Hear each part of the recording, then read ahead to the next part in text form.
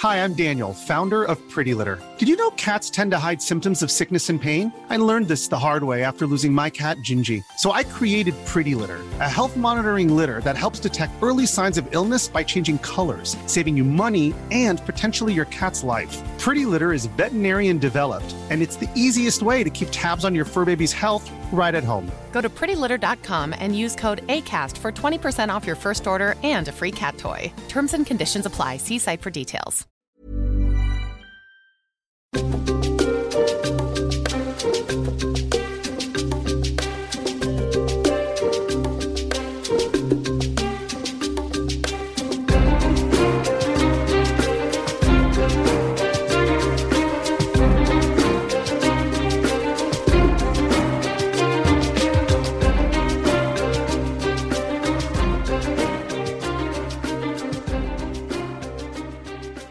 And welcome back to Dungeon Deep Dive. Every week we do a deep dive on specific aspects of your fantasy worlds for Dungeons & Dragons or fantasy writing. With me are my fabulous co-hosts. Up northways. Up northways, yeah. Hi, it's me. I'm Grace Shadell, and I'm about 18 suburbs away from everyone else. That's so specific. And then down westward, southward? I can't remember where you are. Southward. I'll be honest, I don't know where I am either. I'm somewhere, but I'm Lachlan. Hello. And in case you hadn't guessed, this is our first attempt at doing this all by correspondence. We are all in different houses trying to do a recording together. So we'll see how this goes. And thank you for sticking with us, our lovely listeners. Now, if you do have any feedback, if you've got some suggestions, if you've got things you want to talk to us about, please feel free to contact us on our socials. We are at Dungeon Deep Dive on Twitter, Facebook, and Instagram. Or you can reach out to us via email at deepdivetnc@gmail.com. And before we get started, we'd just like to acknowledge that we are recording on the traditional lands of the Turrbal and Yagara people. And we'd like to acknowledge that sovereignty was never ceded. These places have always been places of teaching and learning and storytelling. And in a way, we're continuing in that tradition. But if you are we'd like to pay respects to elders past, present, and emerging.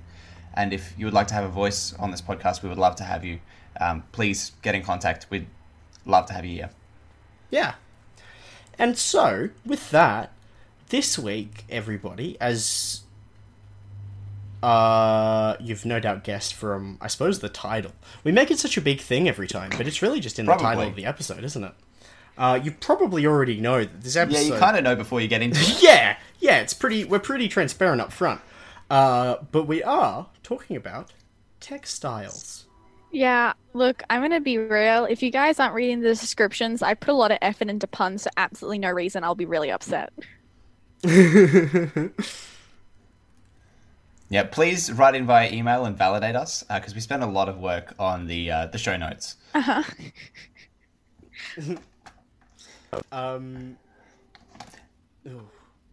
Yeah. So talking about textiles, I might start us off. What I was looking into was actually a little bit tangential, but very relevant to textiles, is dyeing.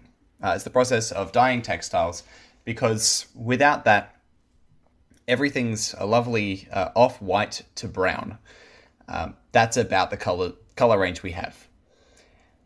So talking about dyeing is just a nice way to add a little bit of color to your worlds. And I wanted to talk a little bit, it's kind of scattershot, but about the different processes that we go through.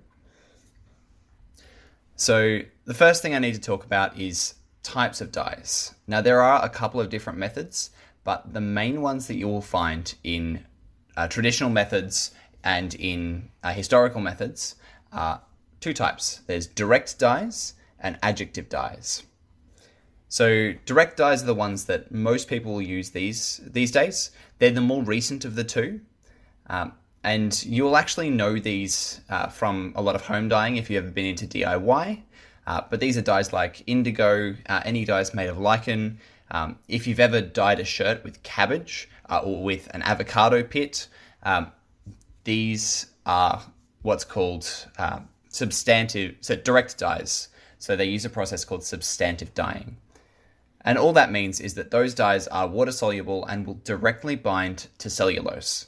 So they don't need any other agents. They will just bind to that directly, and then you don't need to worry about them leaching out too badly. They will stick. Huh. I mean, now the other type of... I also have a tendency to bind to cellulose and wish to substantively die, so clearly we've got a lot in common. Do you get it? Do you guys get it? Clearly.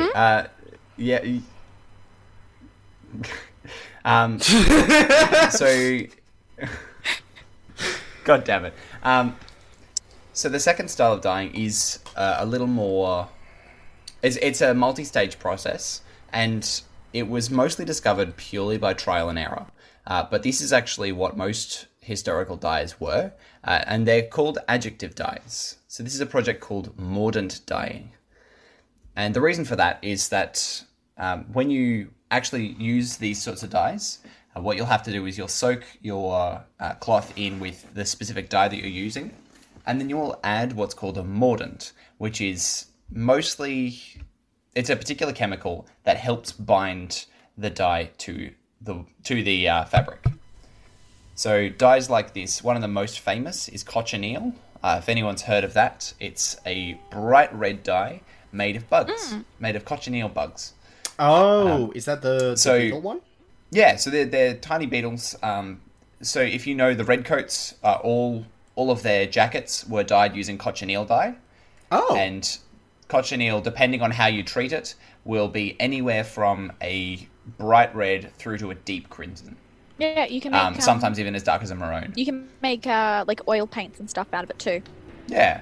Now, you do need a lot of the bugs. The bugs are actually dried out until they're about 30% of their original body weight, and it takes about 10,000 beetles to make 1 kilogram of dye. To be fair, a kilogram of dye goes a long way. Yeah, but that seems pretty... It's still a lot of insects. Yeah, I mean, 10,000 anything is difficult to come by, but I feel like for a kilogram, that's hefty. Because how much actual dye, how much, dyeing would you be able to do with a kilogram of dye? Because I imagine that's, a pretty fucking substantial. It doesn't have anything specific on here. I can give you an idea of the current cost of it, though. Please. So as of 2005, so we are 15 years ago, but as of 2005, the market price of cochineal was between $50 and $80 per kilogram. That's not as expensive as I thought. No, it's not too bad. It's about 5 times the value of most comparable synthetic dyes. Most synthetic dyes aren't made of beetle, though, so I think it's worth the money. Exactly. And so the idea behind these is you'll add the dye, you'll let it soak into the fabric, and then you will have to add your mordant, which will help bind it to the fabric. So the mordant these days, most of the time, they will use a chemical called alum, because they have to use a lot of metallic salts. So alum is fairly common these days, but back in the day, historical mordants would include vinegar, tannin, sumac, ammonia, which was derived from stale urine, and potash, which is essentially ash. It's a specific type of ash. I know what potash is, Tully. We're all familiar with potash. I think we have talked about it a couple times on the show, actually. Potash. Oh, I was just making a weed joke. So yeah, essentially, your main processes... So essentially, those are our 2 different styles. So if you want to make your dyeing processes feel interesting in your games, definitely I would recommend adjective dyeing, looking at mordant dyeing, because you get to have that 2-stage process, and you get to add all sorts of funky chemicals. It's really fun. And it's more historically accurate, right? Because you said that one was that was the earlier form of dyeing. Yeah, they're the older ones. Yeah. Yeah, so direct dyes sort of, for the most part, they started phasing out adjective dyeing wherever direct dyes started being developed. That makes sense. I guess it's just a matter of, access to resources and then ability to, test those resources to see what they're made up of. Because if you knew that you needed 2 chemicals, and then you could, like, analyze an avocado pit in a part of the world where you wouldn't normally get that, you could just be like, fuck it, this is easier to get pink than a shit ton of beetles. Yeah, exactly. Now, there has actually been recently a bit of a drive in certain circles to rediscover a lot of natural dyeing methods, which has meant that some mordant dyes are coming back.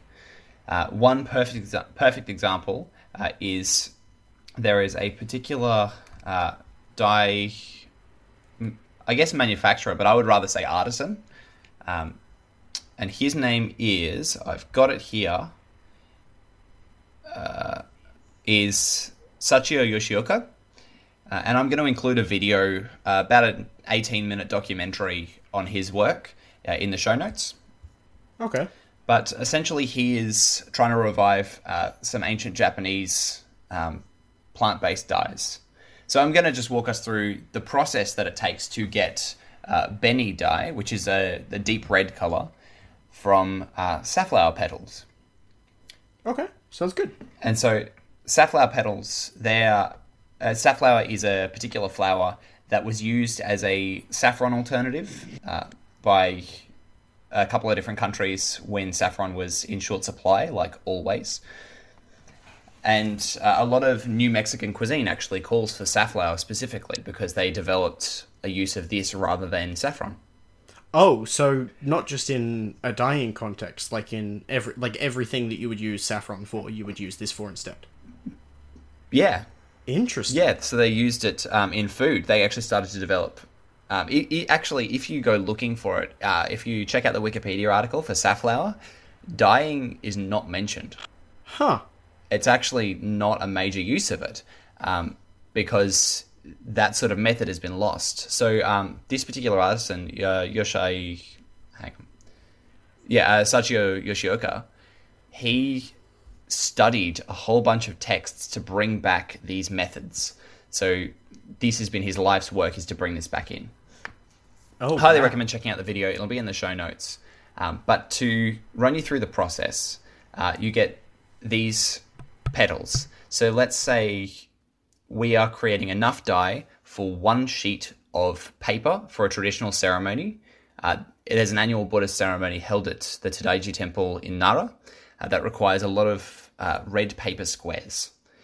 And for 1 sheet of paper, which would be around about, I think it looks like about a foot squared, you need 1.5 kilos of dried petals. So it's a lot of petals to get this dye. Now, the first thing they'll do, they'll soak them all in water and press them to release a yellow colorant. That yellow colorant is just discarded. It's not the main reason that they use it. Quite potentially you could use it, but it's not what they get it for. Wait. Now, here's an interesting point. Why not make use of it, though? Like, if you're getting all of this yellow dye out of the flowers already. So from what I found, it didn't go into it. Now, this is pretty personal methods that have been shown in this documentary, so there's not much actually documented. Okay. I would assume you could use this, and that's actually a good point, though. If you are incorporating this into your games, into making dyes, you could potentially get multiple colors out of specific dyes, specific materials. So for this, if you soak them in cold water, that absorbs, that takes out all of the yellow colorant. And so in this particular thing, they discard that, but you could use that. Then they add vinegar to this. So then they add alkali, which is, in this case, they use potash.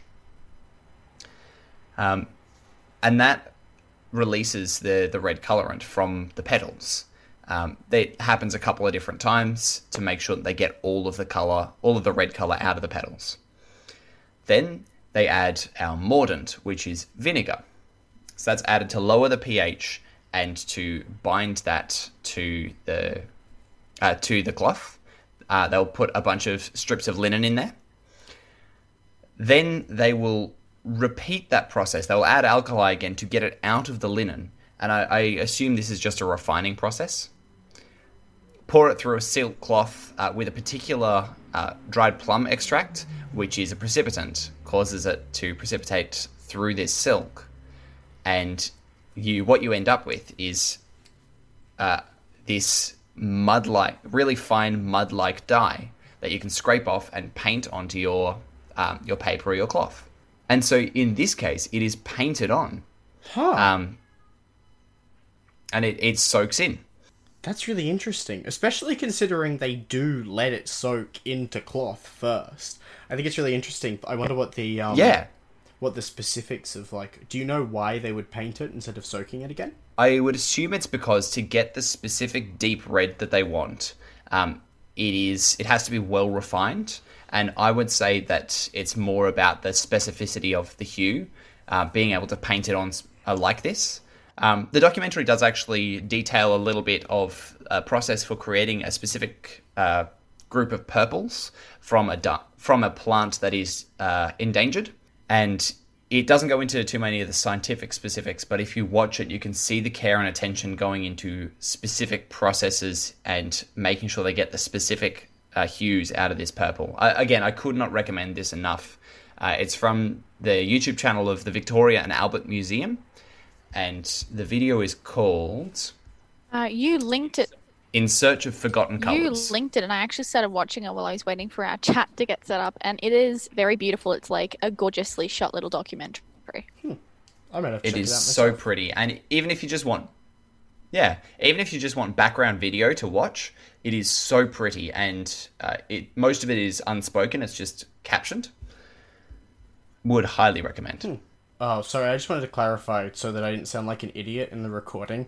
I did realise that if you're dealing with paper, you probably can't just chuck paper in some dye.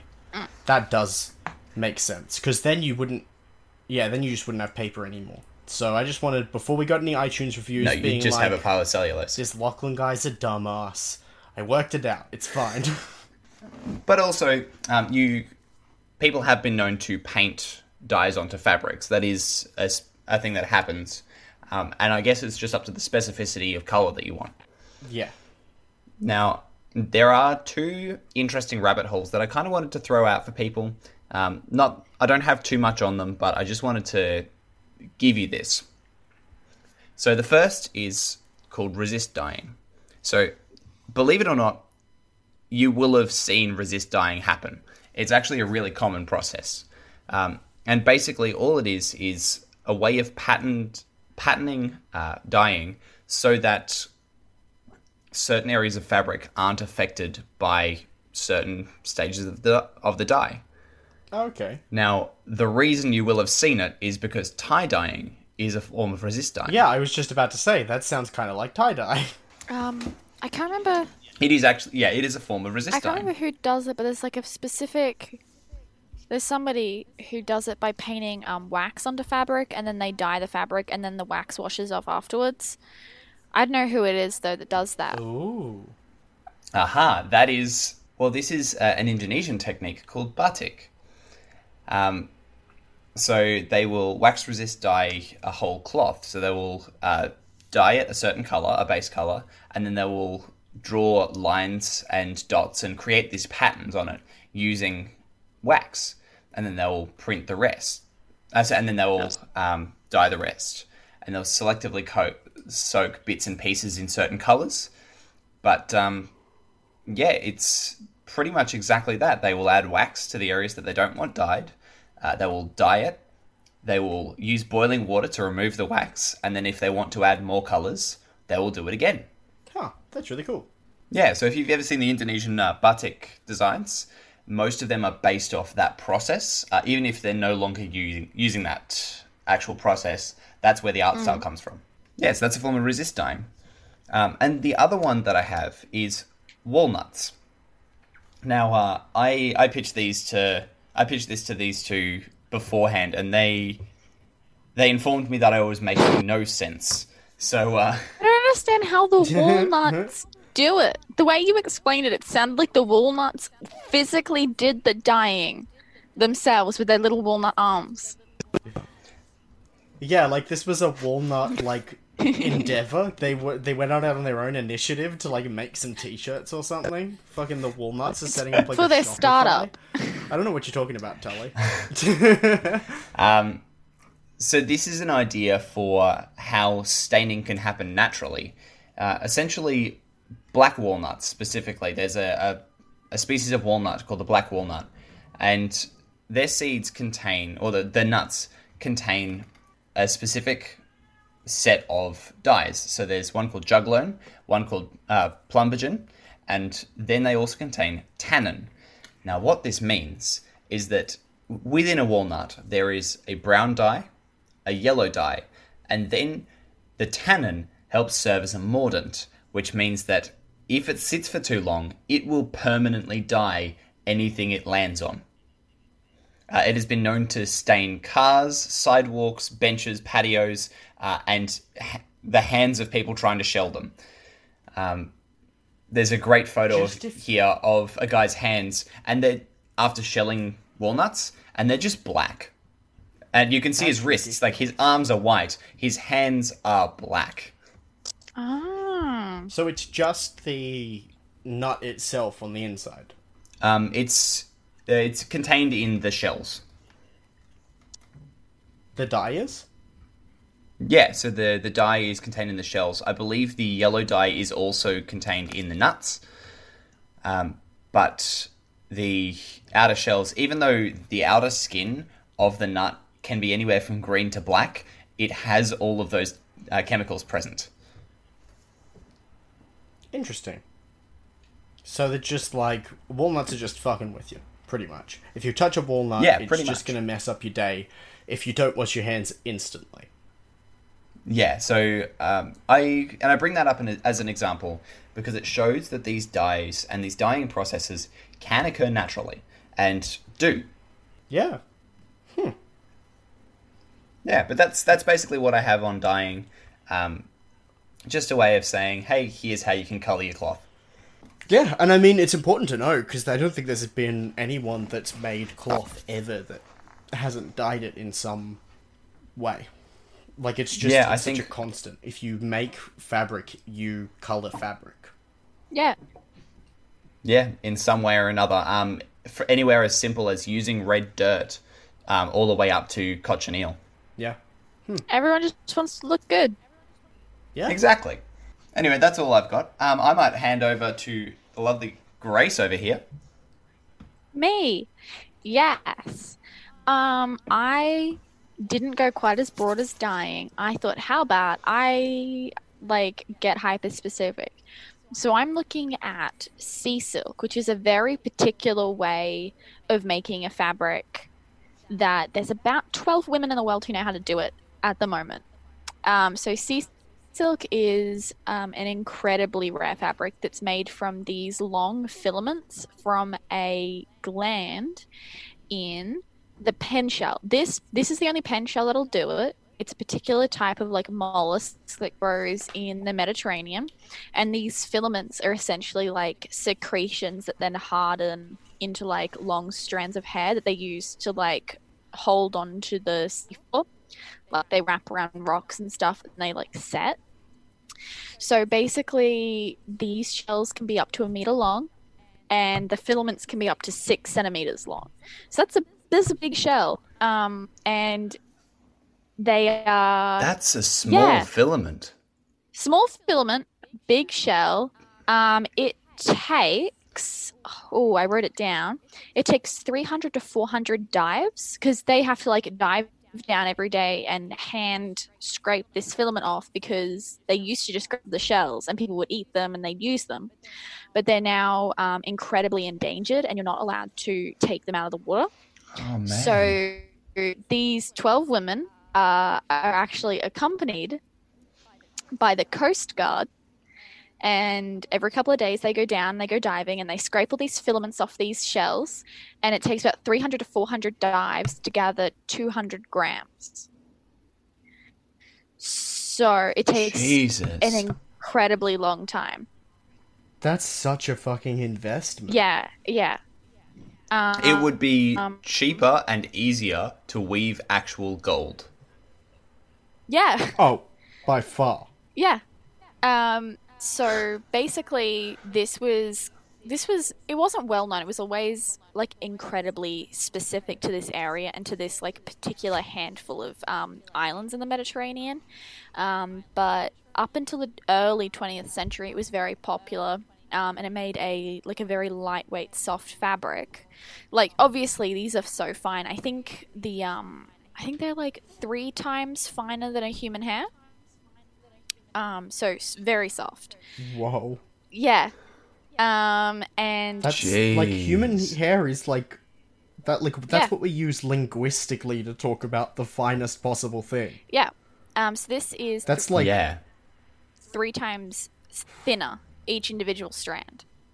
And they're 6 centimeters long. So that's, you want to make anything substantial, that's a lot of stuff you got to collect. But I basically, mean, once even you've creating the initial threads out of 6 centimeter filaments is ridiculous. So once you've collected all of your filaments and you have cleaned them and brushed them, then it takes 15 days to soak them in lemon and various other herbal extractions. So you have to soak them for 15 days in lemon, and depending on what shade of gold you want and all sorts of stuff, different other ingredients. And it turns gold. It turns this bright gold all the way to maybe like a copper, and it never fades. It's just like always a metallic gold, and even traditional like old school ones, like ancient ones, are still gold. The only problem with this... like to this day? Yeah, they don't have a lot left because this cloth, obviously it's like a natural fiber, it's very fine, and attracts moths, so unless that it was like incredibly well cared for, there's just a good chance that like most of it is destroyed or damaged. But the stuff that they do have that's historical is still gold. It's still bright. It looks brand new. Wow. Because it's not actually Jesus. gold. So There's it's no way for it to fragile as all tarnish. hell. That makes sense. So I've just seen, like, while Grace has been talking, I've just looked up the Wikipedia page and to get a brief overview and maybe some pictures. But I can't ignore the fact that it says here, it's so fine. It was said that a pair of women's gloves made from the fabric could fit into half a walnut shell, and a pair of stockings fits into a snuff box. Yeah, so you could get a pair of gloves into a walnut shell. And then a pair of stockings into a snuff box. That is so little space. That is such a fine fabric. So basically, Wow. the history behind this is the fabric is actually mentioned in the Rosetta Stone as something that was used by priests, and they were not happy about the fact that it was so heavily taxed. It has been suggested a couple of times throughout the years that this is the fabric that they were referring to as like the golden fleece, because it was, you know, a knitted fabric that was bright gold. Some people disagree. Some people are like, oh, it's like all just a fable. There was no actual like real life basis on this. And other people are saying, yeah, this could be it. Either way, it's a fun idea. In Rome, only the ruling class were allowed to wear it, and it was a very popular fabric for cloaks. Like, could you imagine being some like Roman ruling dude and you rock up to Parliament and you're like, look at my golden coat, guys? Yeah, I mean, it's like the world's oldest flex, right? Yeah. To show up in sea silk. But also, think about the aesthetic of such a fine fabric as a cloak. Oh boy. I mean, I'm Yeah, into it. ooh, I want that one would be now. comfy as hell.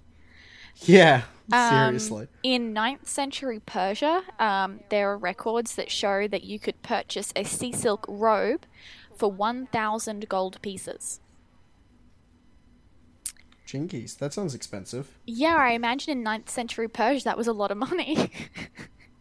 Yeah, I'd say so. I'd say I'd wager in 9th century Persia that could probably buy a house. Yeah. Just a guess. And apparently in China, it was referred to as mermaid silk, which I just thought was sweet. Oh, I like that more, honestly. Yeah, so basically, there's only a small group of women left who know how to weave it, because it was always passed down from like through the female side of the family. It was very much like a family business, and traditionally that was sort of how the women made their money and supported their families and were able to, like, you know, have comfortable lives. So it was very closely guarded, because they were like, okay, well, this is our business and we don't want to jeopardize that. But since it's become rarer and rarer, it's gotten to the point where they're saying that it's not a business, it's an art now, and it's like historical, what you call it? Basically, it's like a historical reenactment, and it's like it's a preservation. So they don't sell it anymore. They only ever give it away as gifts, because it's so hard to collect. You can't make these big pieces anymore. So often it's given, if you show up and you ask about it, and you're like a Mediterranean woman, you can get one gifted to you as a wedding present or like a pregnancy present, I guess, because the sea silk is supposed to bring good fortune and fertility, so it's seen as like a good luck charm and a blessing on your wedding. Do they gift smaller sized pieces at this point now to make up for the fact that they don't have as much? Yeah, so basically, if they're gifting it to people, it is generally a woven bracelet, or if you bring your child's christening gown, they'll embroider designs into the dress for you.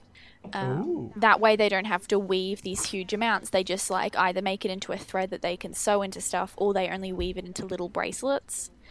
I think they still do quite small pieces, but they're always very little woven, like almost like handkerchief size sort of things, and that's almost entirely put into a museum that the locals help set up, because obviously this is such an integral part to a lot of, it's like, especially there's one island called Sant'Antio.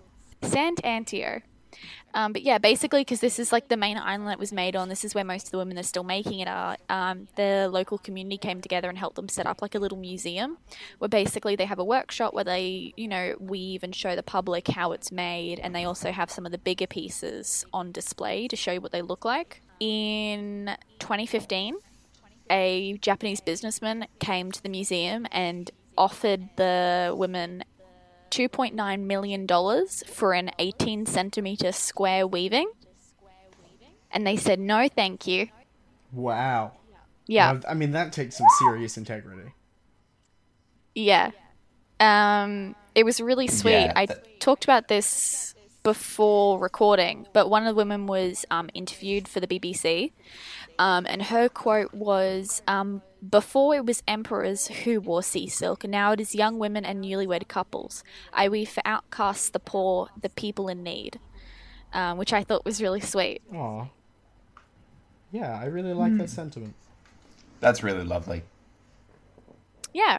So I just thought this was really interesting, because it's such a specific skill that you can only practice in one specific section of the world, and it's still holding on since, you know, 9th century Persia.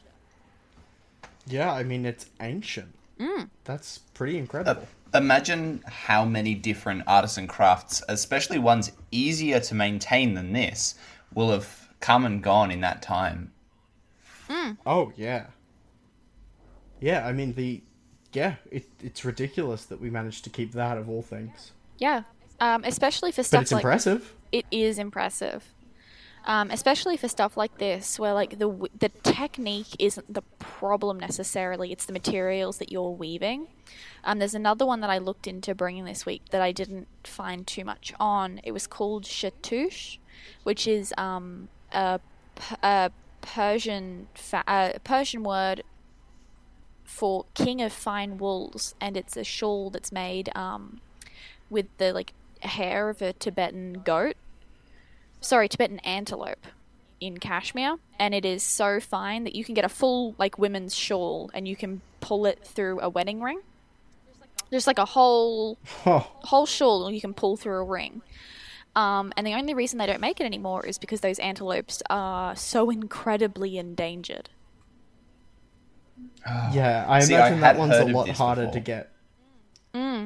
Yeah, that one seems like that's going to be worse on the animal to procure. Yeah, well, you'd think so. You can just, like, shave them, I guess. But I guess they didn't just shave them. Yeah, well... Yeah, I mean, that's fair. I guess it doesn't have to be worse on the animal necessarily. I just figured it definitely was. Yeah, well, the research I did, because I didn't do a huge amount, because there wasn't a lot out there. It seemed to be back, like, traditionally, it was something that they would hunt for, like, food and pelts and skin and, like, fur and stuff. And it was just this one particular part of the animal that they'd use to weave into these fancy shawls. Oh, okay, so that makes sense. So they used the whole animal, and, like, killing the animal was, like, an important and integral part of their life. It just can't be anymore because it's not really around too much.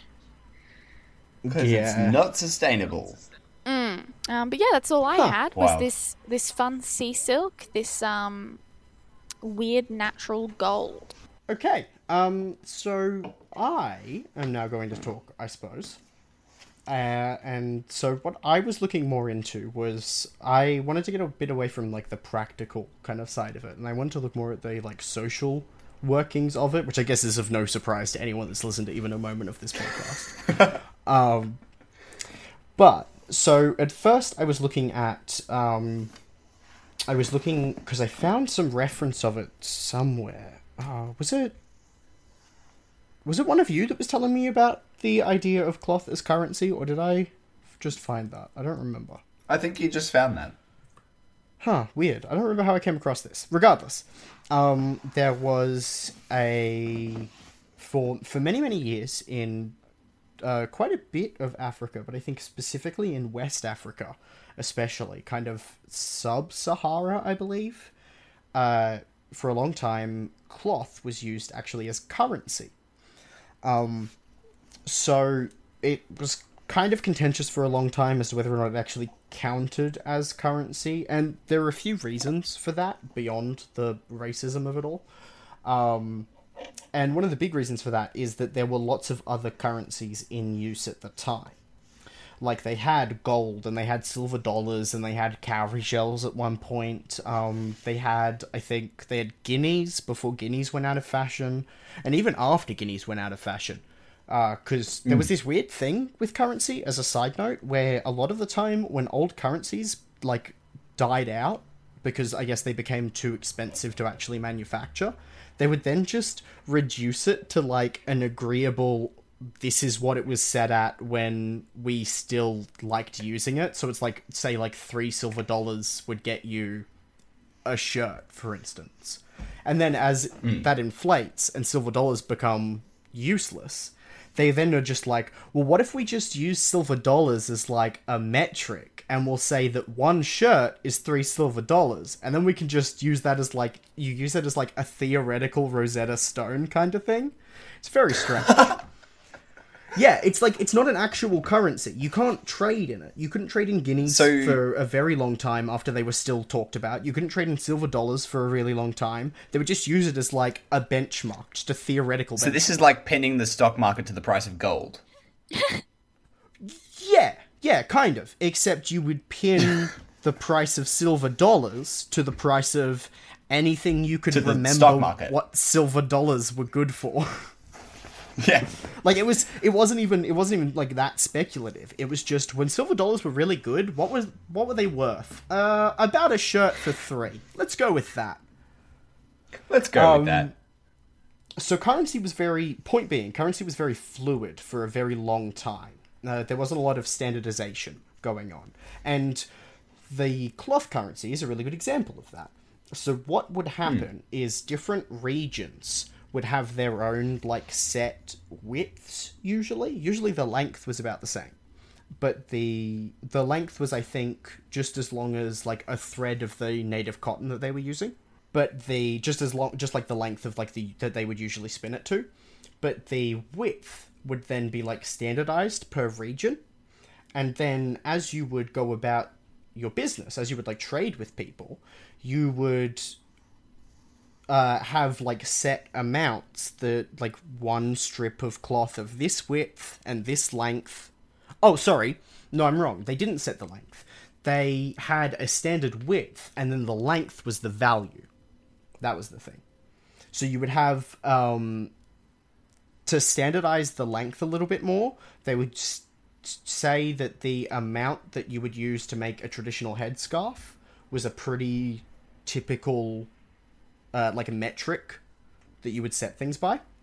But sometimes it would just be however much of the cloth a thing was worth. So if you wanted to buy, I don't know, like a week's worth of food, for instance, that would just be like whatever length was decided. It was kind of vague at times. Does this make any sense? Yeah. It was less about like a standard price for objects, and more like this is what it has been worth, and this is what it is equivalent to in terms of like value. Yeah, okay, cool. Yeah, so and I think the most important distinction here is it relies on this concept of use value rather than exchange value, and really specifically on labor value as well. So the way that you would judge how valuable a piece of cloth was, and that's why headscarves, for instance, were a metric, is you would base it on essentially the utility of that piece of cloth. It became a really stable currency because everyone needs cloth for something. And you're never going to have it inflate because eventually cloth deteriorates. So you can't keep trading it forever. Eventually you have to turn it into something, or you're wasting your investment in the cloth, you know? So it would have to stop being traded eventually, and people were always going to be making it because people were always going to be making things out of it. So there was a consistent supply, and there was a consistent, like, withdrawal from the system. So for a really long time, these, like, standard widths and, like, a headscarf's length could be a pretty standard price for X amount of certain goods. And you could, even though obviously the values would change from region to region as the, like, set measurements changed, within that region, it would be really consistent, and was for a really long time. Like, our area does it based on the amount you need for a headscarf, and that headscarf is worth, say, I don't know, a kilo of grain, for instance. And then that would be consistent for a really long time. In fact, grain was another example. Grain and shells, I think, cowrie shells were introduced by colonial powers. But grain and... beads were the other one, were the two main supplements. Because also you get down to a certain level, and once you cut a cloth short enough, it's not useful anymore. It's just thread. So when you would get to increments that were too small, when you were dealing with, like, really small amounts of goods that you were trading for, you would then use, instead of cents, you would use, like, grain or beads or something like that. Something that's equally useful. So this does really feel like it's notes and coins, but it's cloth and beads. Yeah, it's really interesting, because it's like standardized bartering more than anything else. Yeah. Sorry. No, say what you were going to say. I was going to say, it's really interesting, and I have no idea about whether this reflects on this culture, and the idea of, like, a traditional headscarf being, like, a standard, and beads being, like, also kind of a standard in terms of also being important, like, cultural dresses.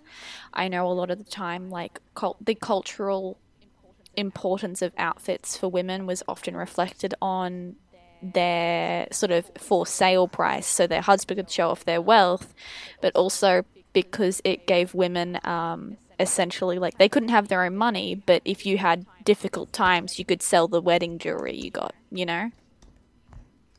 Yeah, and it was a very kind of similar thing. It was that idea of having this, like, practical thing you could keep on your person that you could be using in your day-to-day life, and then use, if you needed to, for trade. Because people would also trade, like, pieces of clothing and stuff as well, because the cloth was just as valuable. You just had to unpick it and stitch it back up into something else. It's not very difficult to change. And it was really hard, because it was forced out of the economy by pretty much exclusively by colonial powers.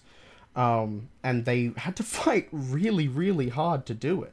It got to a point where I think the French government had to say that they would accept taxes in indigenous cloth currency so that people would give them all of the currency. Oh, sorry, it was Britain, actually. It was Britain said it.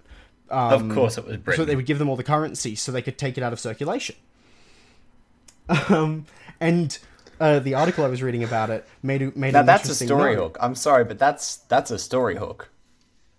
Well, the really fun thing is that the article I was reading about it said that completely coincidentally, the British colonial warehouse expenses went up that year because they had to store all of this cloth. So much. It's so much bigger. Yeah, and that was man. kind of that kind of became the big problem with it. Is as soon as you tried to deal with it in a way that wasn't this like day-to-day use, like utility exchange, you ran into a lot of problems because you could conceivably keep like a big roll of fabric on you as your essentially as your money. But it got to a point where some traders, for instance, would try to hoard the stuff and ended up with like £60,000 worth of cloth that nobody wanted. Yeah. Because they were in an area where it was being made in massive volumes. I also imagine, like, the British government couldn't even sell this for a profit, because I have a feeling back in ye olde Britain, traditional, like, African fabric wasn't the hip look of the day. You'd be surprised, actually. Really? Yeah, I'd say it would likely be a status symbol. I suppose so. They were Yeah. really into that sort of, like, showing off their racist, exotic shit their husband brought home. Oh, yeah, yeah. I mean, almost definitely. It's really interesting. They had some pretty strange and often even conflicting views towards traditional African textiles and stuff especially in the I can't remember the historical word for it, but the countries that were doing the colonizing in like the actual homeland of the colonizers. They had these really like because yeah, on the one hand, they tried to phase it out, right? They tried to completely take it out of circulation, and they also tried to do that in terms of the actual textile trade itself. Because originally, this cloth, because it was used both as clothing and currency, kind of spread all around Africa.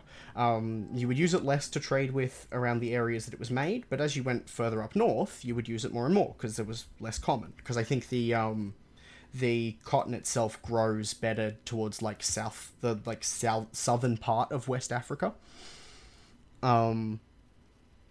But as the colonial powers came in, they were like, well, okay, not only do we want you to use our money, because then we can kind of force our culture upon you, we also want to make sure that you're only giving us your money.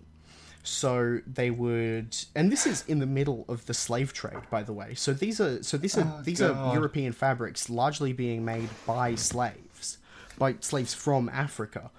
They would get them to create these. They would create these fabrics, and kind of during the Industrial Revolution, as they managed to create them like en masse, they started trying to sell them in Africa again to the people that were that just lived there. And at first, I can't see this possibly going wrong. Well, it's really interesting. So at first, it looks like... I tell a lie. At first, it did look like it was working. They were incredibly cheap.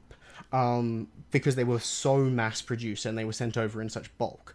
But it got to a point where, especially in the region of West Africa, people were, because so many fabrics were made there, people started to get quite specific about the things that they would buy. I mean, as I guess they always had been. But when Britain started to like drop the quality of their fabrics and France started to up their price because they were like, oh, we can sell it for more now, people stopped buying European fabric because like they had this method of testing the quality of the fabric you would take the material and you would put it up to your lips. You would like moisten your lips and you would put it up to your lips. And that would test both if the dye stayed,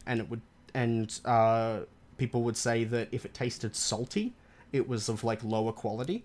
That was like one of the metrics they used. And so because they had like these, and that was just like one of the methods they used to test it, because they started developing all these methods to test the quality of fabrics and stuff that were mass produced. They started being able to, and as they started to become kind of more common and indigenous fabrics became less common, people started to be a little bit more discerning. And people stopped buying European fabrics, because as soon as people were given the option of buying quality material, they wouldn't buy the British stuff because it sucked. They wouldn't buy the French stuff because it was tariffed to shit. And so they would start making it again. Like, it just started popping up in marketplaces and it just again. revived the industry. Yeah. Looms started reappearing in people's houses and stuff. Like this industry that in the, I think, 1870s, the colonial governments were sending correspondence back and forth between their like mainland governments, saying, "Oh, we're going to wipe it out. We're going to wipe out the indigenous textile trade within the next few years." And then within a decade, because they cut all their quality controls, it all died off, and it wasn't. Yeah, and it wasn't until after the kind of middle class in England started demanding more and more quality fabrics, the manufacturers a few years later started to realize that was probably the problem in Africa as well. And so there was this slow transition after they had completely tried to wipe it out, of then going back and re-engaging with African culture and trying to work out what materials would sell. And so they had to institute quality control in their mills. They had to start looking to to patterning motifs that actually made sense to the people that lived there, things that they actually wanted to wear. And they started to work out that, obviously people are just human beings. Everyone just wants shit they like. And they started having to like pay attention to like specific fashion trends in specific regions. They had to start like designing their patterns based off of traditional patterning. I mean, and you can see there's evidence of it. I found a good article that has some comparison photos of fabrics that were made kind of after the 1920s by European manufacturers, and fabrics that were made traditionally by indigenous African weavers. And they straight up had to like copy essentially what they were making in the region, because it was the only way anyone would buy it. And it was this interesting kind of deconstruction of this cultural narrative that they'd been trying to build. This idea that, like, we know what people want and that we can, like, enforce our values on people. And they had to kind of break that down as this industry, as this market became so independent in the sorts of things that people were wanting. They had to, like, break down all of those narratives that they had about the people that lived there and the culture that they had. It went from being like, oh yeah, people in Africa just like gaudy colours, that's all they want, they just want to show off, to being like, okay, so we were looking, and in this specific region they really love these repeating motifs, and they like square shapes and arc shapes, so how do we incorporate that into what we're doing? So it's just like this weird transition as they kind of have to... It's almost in at least as if one they're industry. Yeah. Yeah, they had to like... The colonial powers had to almost decolonize an industry, at least aesthetically, so that they could do anything with it. I really love the idea of them rocking up and being like, we know exactly what you need. Everyone going, that's ugly as hell, dude. That sucks. See you later. My mum makes something better than you. Yeah, how bad does your clothing have to be if you have people under, like, restrictive martial law and they'd still rather ignore your clothing and make their own? Like, even after after the people that have guns in their streets have spent centuries trying to stop them, they're still like, fuck it, it's worth it. This is ugly as hell. I'll die, but I'll do it looking hot as hell. Yeah, and they had to respond. They had to listen. And then it got to a point where they just had to deal with the fact that, like, the African textile trade just came back up. Because there was nothing they could do at that point. That's wild. That is so good. Yeah. Yeah, and that's still a massive thing to this day. Like, it's been massively revitalized. It never went away again. They're less common, and they're obviously more expensive, because a lot of them are still made with, like, traditional practices, and so they take a lot of time. Which was also a big part of why they were consistently valuable to begin with, was that the time that it took, the amount of labor that it took just to create these things, made them inherently very valuable. So they're still more expensive in some places, but yeah, the like traditional African textile trade is back up and going.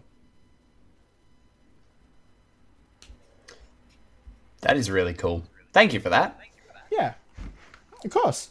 I don't know. I just think it's really interesting the effect it's had on so many cultures. I mean, like I was saying to Tully before we started recording, the Silk Road, which was initially just to trade silk, like it branched out later on, but it was just to trade silk at first, is why Aleppo exists, which is I believe, it was one of the biggest cities in Syria, and it's the oldest city that's had a continuous population on the planet of Earth. Yeah, and it only exists because of textile trade. It's crazy. Perfect. Well, in that case, we might take a quick break, and then we'll be back in a hot sec to talk a little bit about how you can bring this into your games, give you some ideas. Huzzah!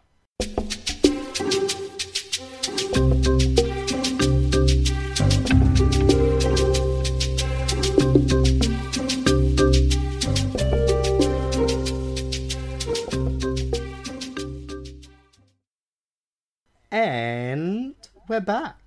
So we were chatting, as we are wont to do, and we've come up with a little textile quest. No, I can't think of a pun. Let's move on. Quest style. So, ooh, let's go with that. So the quest style that we've come up with is, so imagine the party has found themselves in an area that's under some kind of like oppressive rule. So either colonial rule, empirical rule, martial law, something along those lines. And whatever power is in play is, like they were trying to do in West Africa, for example, trying to get rid of the traditional ways of making textiles in order to kind of solidify their hold both over the culture and over the economy of the region. Because, I mean, it's always an important part of both. So, after some failed attempts to get things to take off in the local market, they decide to just make it legal. And so, whether it be, I don't know, some kind of plant fiber that's normally used, if it's like a sea silk thing, maybe they close the ports or something. But however they do it, they manage to stop the supply of whatever material is used to make the local fabrics. And so everyone is forced to deal with the shitty, worse fabrics that are forced upon them. And so the party, after, I don't know, maybe a conversation with someone in the market, maybe a heart-to-heart with a local weaver woman, something along those lines, decides, screw it, we're going to fix things. And so maybe they can secure a different supply. Maybe they overthrow the regime. Whatever it is they choose to do. Maybe they establish a black market. Maybe they establish a black market. Yeah, there's all sorts of things. And then you just you're just giving the party a very human problem. Just someone's trying to mess with the way we live. Someone's trying to change our culture to be like theirs. And we just need someone to help us protect it. Or we need help. Maybe that's a poor way to phrase it. We need resources, I suppose, to fight against it. Because it's difficult, and it's important, I think, to stress this element of it. It can be really difficult if you're under such like an oppressive regime to get the resources that you need to fight back against it. So it even could just be as much as the party getting some supplies into the city so that a like grassroots kind of local movement can do something about it. Like whatever it is to help it out. But I think it's important to stress that it's not a lack of ability. It's like a forced lack of resources, which is a much harder thing to deal with.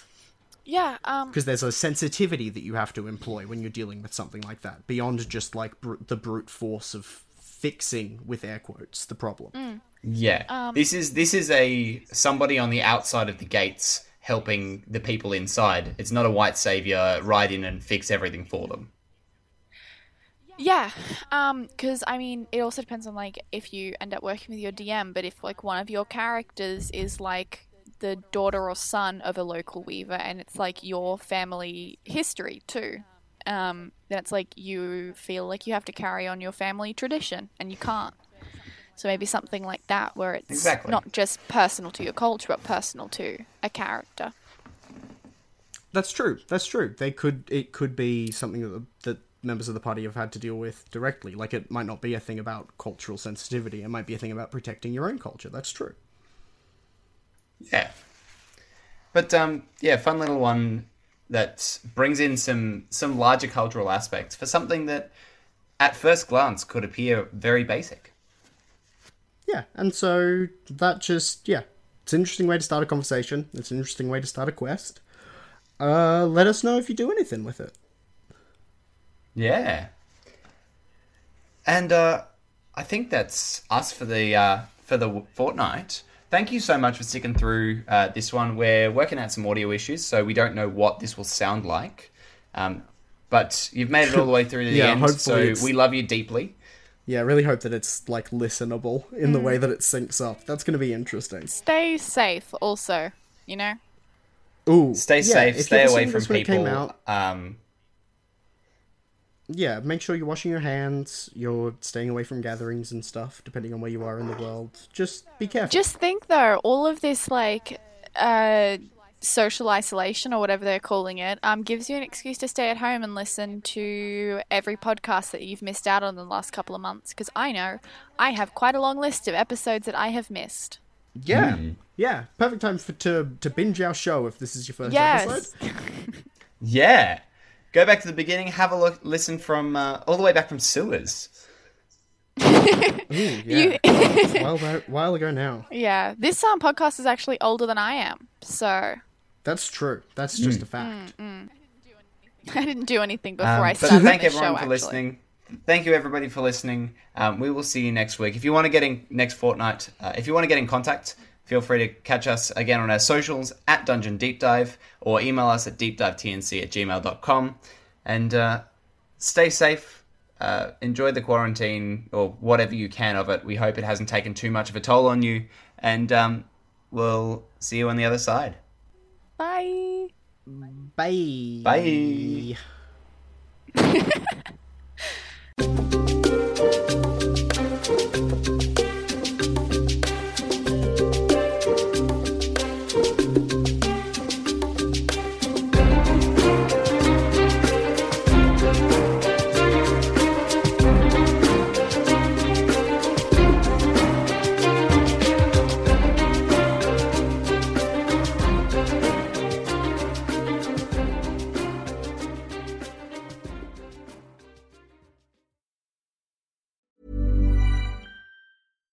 Hi, I'm Daniel, founder of Pretty Litter. Cats and cat owners deserve better than any old-fashioned litter. That's why I teamed up with scientists and veterinarians to create Pretty Litter. Its innovative crystal formula has superior odor control and weighs up to 80% less than clay litter. Pretty Litter even monitors health by changing colors to help detect early signs of potential illness. It's the world's smartest kitty litter.